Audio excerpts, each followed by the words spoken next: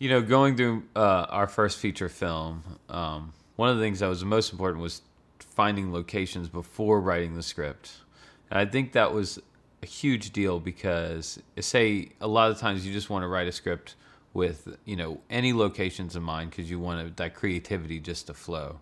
But then when you go after you're writing the script and go find the locations, you might have thought, oh, it'll be easy to find, some school that will donate their weekends or something. And you're not anticipating that, oh, you finally go to ask, you're going to sweet talk the principal. And they're like, oh, yeah, no, it's $1,000 a day, and you just had no idea that was going to be part of the cost.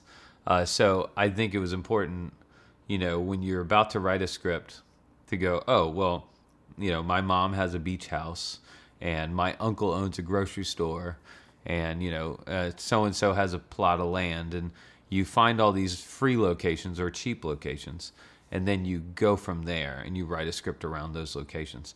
That will minimize your costs dramatically. When working with 13 days and like $8,000, you are talking about just a few $100s a day that you have for everything you're doing.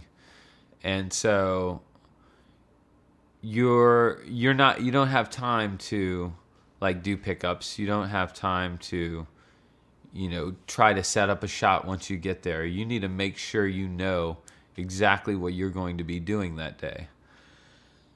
So when I got to finishing the script, I'm an illustrator. That's what I did for a long time, comic books and children's books, and I did storyboards for movies. And I saw the importance of getting the storyboards down so that when you get to the set, you're not wasting time. So I storyboarded the entire script from, the very first shot to the very last shot.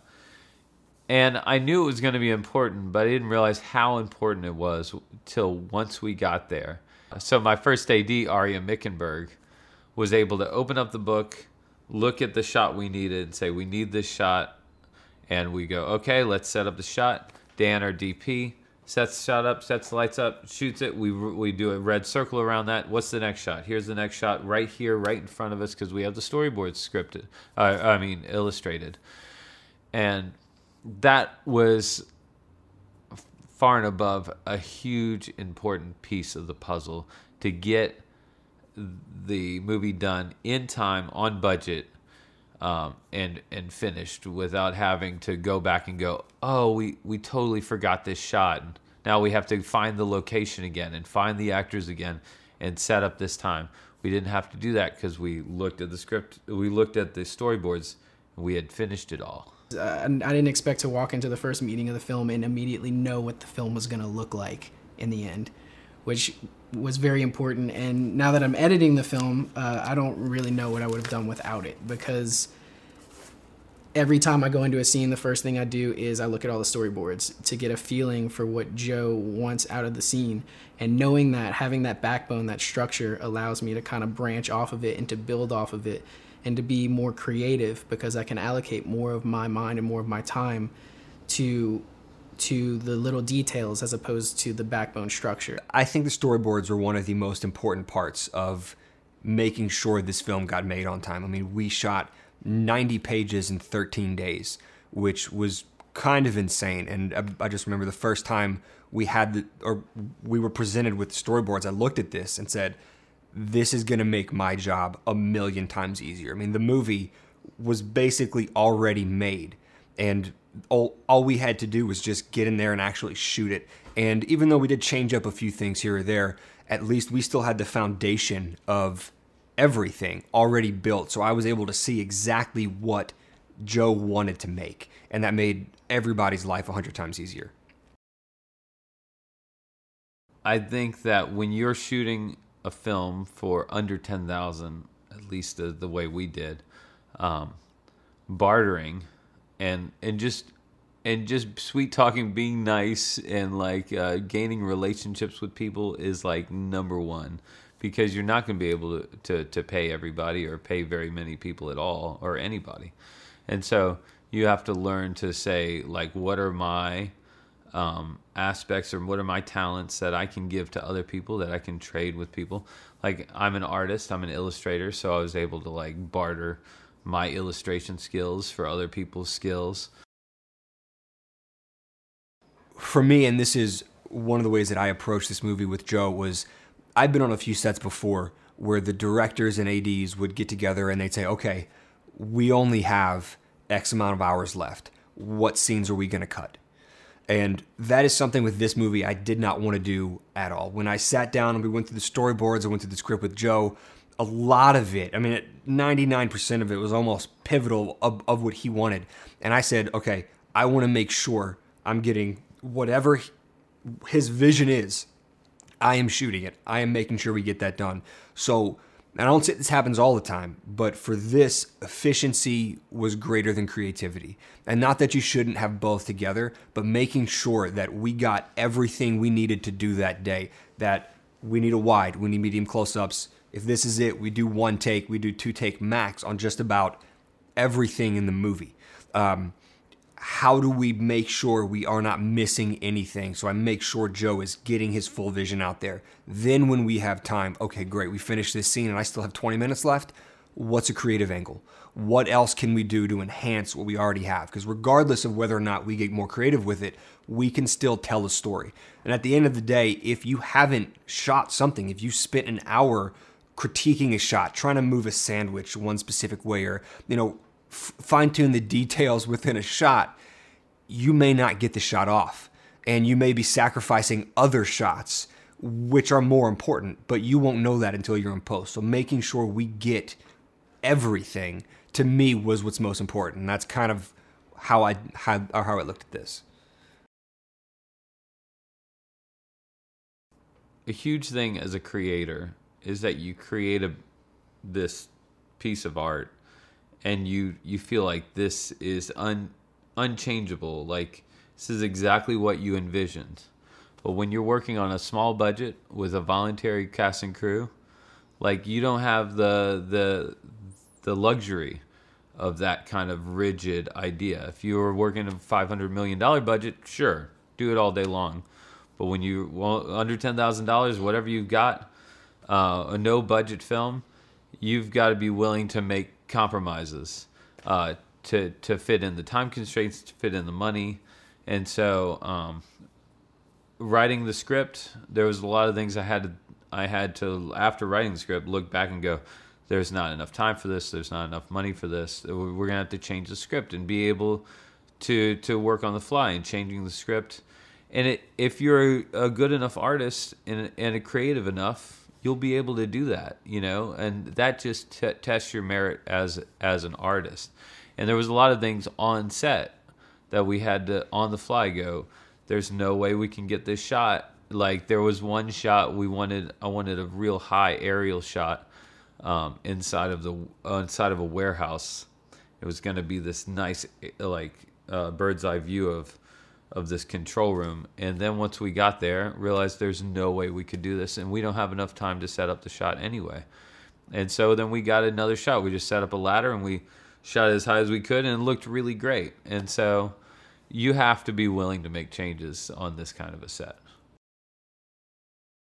I think the biggest tip for writing a script when you're on a very low budget is I wrote the script with one main character, one main actress, and everyone else was supporting roles.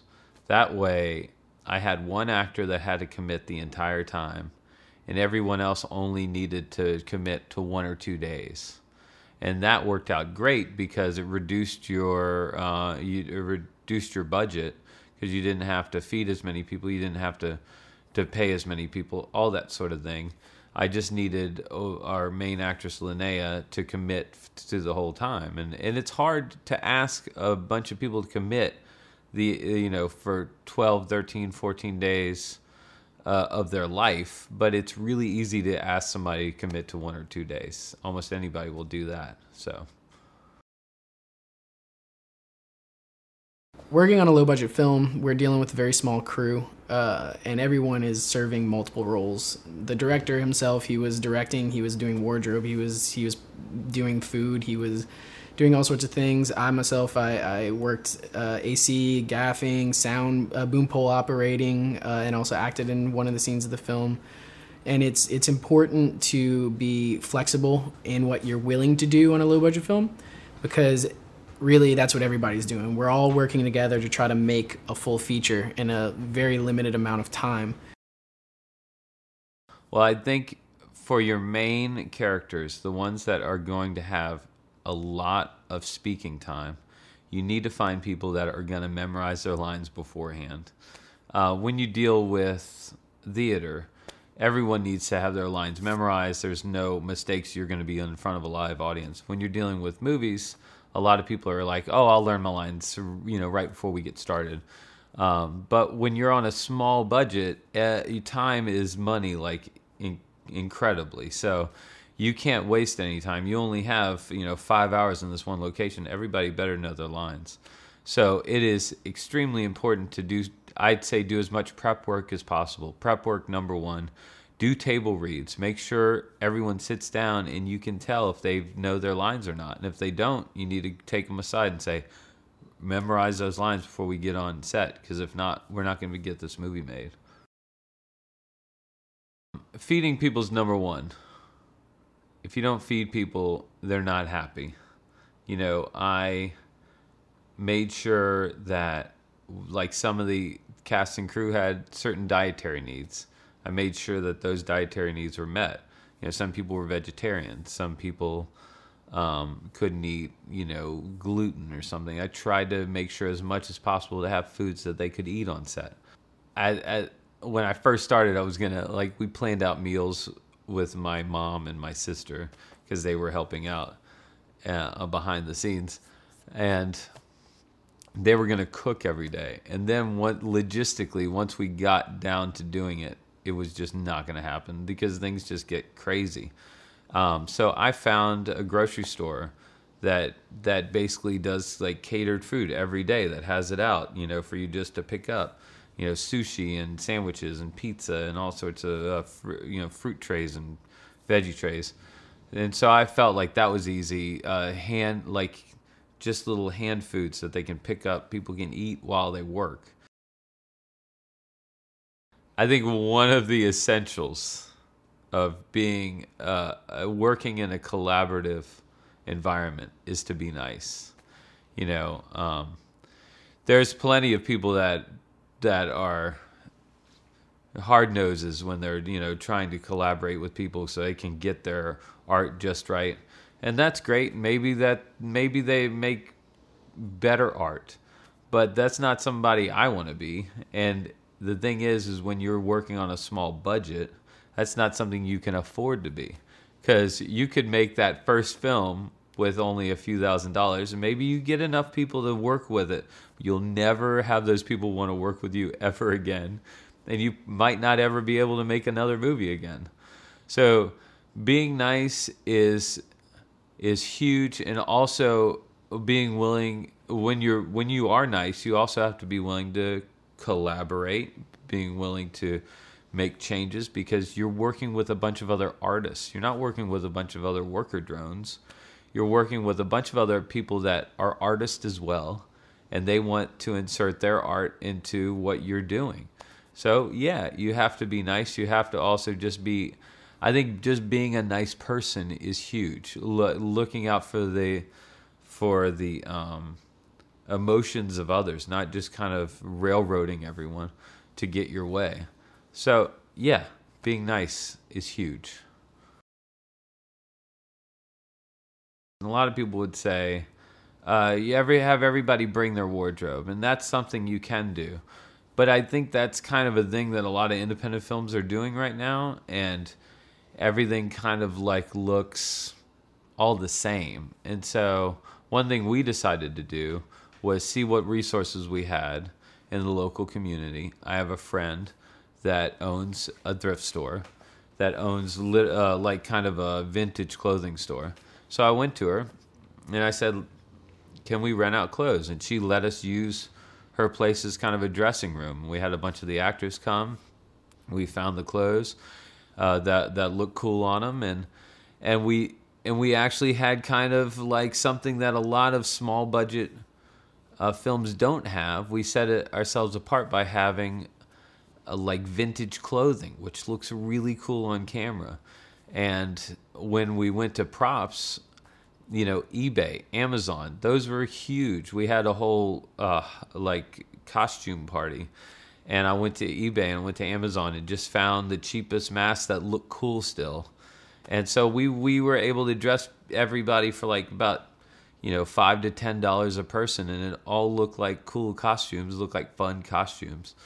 And so I think it's important to look at like Craigslist, look at Amazon, look at eBay.